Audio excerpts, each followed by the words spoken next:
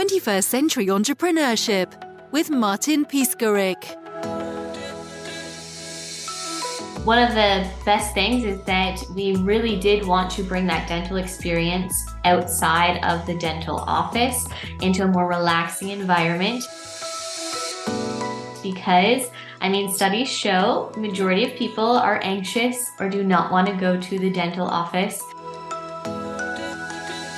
So bringing that more spa-like feel to a dental-like product was huge for us. That was one of the most important things when we went to starting to build a vision for our space. We started in my home, and then we expanded into the commercial storefront. So it was a long winding road of being in the dental industry to dental sales to then really seeing that there was a need for something different, and we created that gap.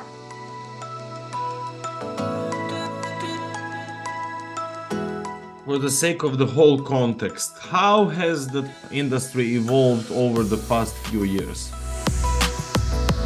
That's been very interesting. So teeth whitening is an unregulated act, which means that, yes, of course, you can find it in a dental office with your licensed professionals, but you can also find it outside of the dental office in this unregulated personal care space. So think of other unregulated items. You have tattooing, microblading, cosmetic lashes, etc. These are all services that are deemed unregulated because there's no governing body for these services.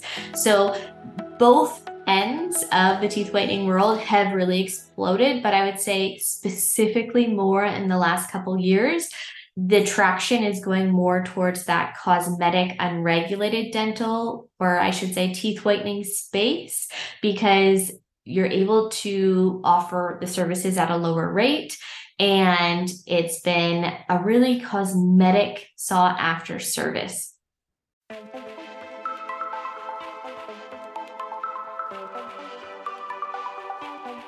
And regarding your personal business journey, what motivated you to make that transition from a dental assistant to starting your own business? Honestly, I think the biggest thing was dental sales. Once I became a dental sales rep, that's when I really got to see the behind the scenes linked with different manufacturers who make dental products. And then it really clued in. Actually, I was chatting with an esthetician and she asked if I could sell her dental grade whitening gel. And at that point, I was just completely under the impression, absolutely not. You can't do that. You're not a dental professional. But little did I know, actually, she 100% can. And that's when it kind of went off in my mind, well, okay, if there is this cosmetic beauty side to teeth whitening, then wouldn't it make more sense for a dental professional like myself to offer it in the sense of, someone who doesn't have that training? So I would really say if I didn't have that connection to the dental manufacturers, then I really wouldn't have understood, first of all, products in general, pricing in general. And that was really the catalyst that then was like, okay, I can do this. I can get the products. I can figure out the best techniques. And then it was just a domino effect. What was the learning process for all entrepreneurs that are listening to us now? I would say 100% is that experience is your education, and it really was a learning basis. So I was, at the time, I didn't think I was fortunate, but when I first started with that dental sales company, I was given a cold territory, which means that this company was not in our province yet. So they had no customer base. So I was thrown right in, pitching completely cold. No one knew who we were, what our products were, like nothing. So that was some great experience. I really learned that a no definitely does not mean no. It just means keep trying. And then I also learned communication, which was huge on both the manufacturing, so dealing with distributor side, but then also the front facing, dealing with consumers. At this point, it was dental offices, but of course, just learning about how to communicate in general was such a great learning tool. Can you go more into specifics regarding your sales routine? So I would do like just straight cold calling, either cold knocking, so showing up at the dental office and dropping off flyers, literally calling as well, cold calling, and then of course emailing. And then near the tail end, it was starting to do that social media a bit. Of course, now if I was in that position, I feel like social media would be a much bigger part of my day to day. But at that time, I mean, this was 2018, there was still more traction of physical in person.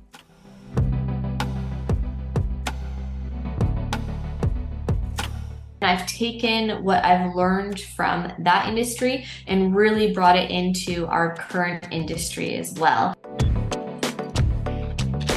So that since we do still work with a lot of dental professionals, we do model that. But again, we are pushing social a little bit more than we were, say, that cold knocking, like showing up to the physical location. We also feel like COVID played a huge part in that, for that time period, we really lost touch with our sales reps. Usually in-person drop-offs were the common, and then COVID really had us push to more online traffic,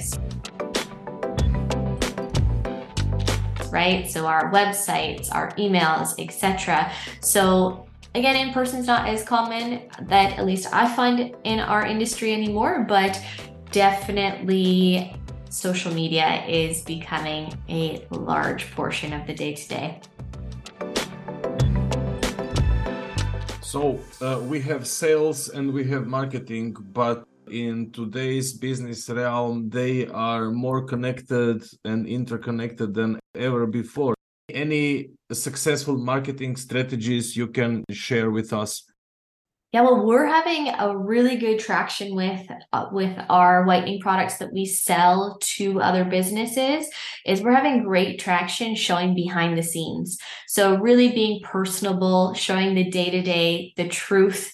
And not only are the businesses loving that, but then it's a great way for other potential entrepreneurs to see the processes and possibly spark some flames in their brains too, right? So I would say being truthful and showing what is going on is huge. And it's also building that connection and trust, which I find a lot more consumers, if that's a business or a general consumer, they're looking for that trust factor. They want to know a little bit more, not only about your business, but about you before they feel comfortable purchasing. Regarding trust, what do you believe are the most important other qualities for an entrepreneur to possess? I would say from personal experience, what I truly believe helped me the most was organization skills. If I really wasn't able to keep things organized, it would have been, a very quick way for things to go off the rails. So organization is huge.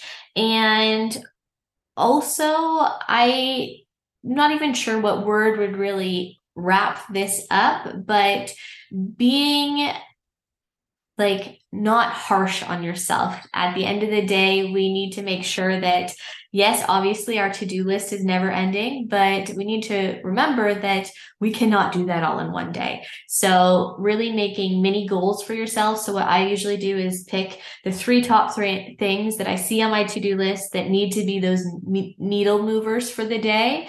And then if I get anything else accomplished on top of that, that's like an extra perk, but at least have those minimum of 3 needle movers. to get done that will give your business traction moving forward. Tell us something about your success. Yeah, so it has been it's what I thought we were starting has molded into something completely different. So when I started my teeth whitening studio in my home in 2019, it grew to then a commercial storefront. And I thought, our business was always going to be facing towards the consumer. But during COVID, when here in Canada, in Ontario, we had very strict guidelines, we were shut down for a very long time. So I started listening to my clients, and what I was getting more than anything was either dental professionals or beauty professionals contacting me and saying, hey, I've never seen someone do this with whitening before. Can you help me, teach me, show me where you're sourcing your products, or what's the process, etc. So that's when I listened to my client base and also opened and branched our second business, Professional Whitening Products. So then that's where we built out education, so courses, as well as products for either source to come and purchase that's made here in Canada. And it's a different makeup than what most people are working with in the whitening world. So we're very happy about that. And at the end of the day, our biggest goal now is to help make this unregulated industry more respected, and proper knowledge and education to make it safe, not only for the person providing the service, but also for the client who's receiving it. So what my biggest piece of advice would be, especially if you're going into an industry that is unregulated, is to do your own research. It's hard to find information in an unregulated industry that is accurate. So do your own research, deep dive, ask multiple different people, do lots of looking into different reviews, etc. But you have to be your own researchy in spaces that you might not even think that you need to be. So I would say research for sure. For example, what our research really showed was for our industry, insurance was the biggest thing for us to figure out what we could and could not do physically chairside with a client. And then from there, I would recommend once you do your research, you then of course build your business plan that is going to really be important. And then from there, after your business plan, it's once you get started, listen to your clients. Your clients are going to tell you what you want. And for example, that's how I started out, very consumer-based with our whitening storefront in Ontario, Canada. But now how we've jumped very much more so B2B business, since we really saw a market of people wanting to learn how that they can provide safe and effective whitening products, and also education.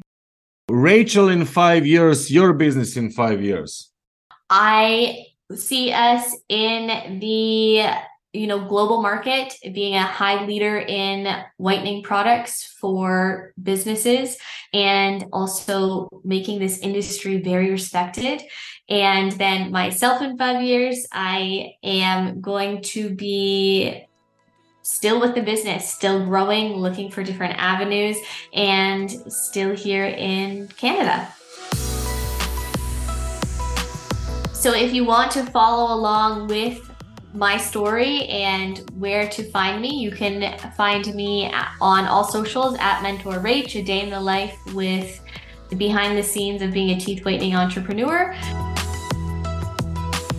And then if you're looking to add teeth whitening to your services, you can check us out at professionalwhiteningproducts.ca. 21st Century Entrepreneurship with Martin Piskarik.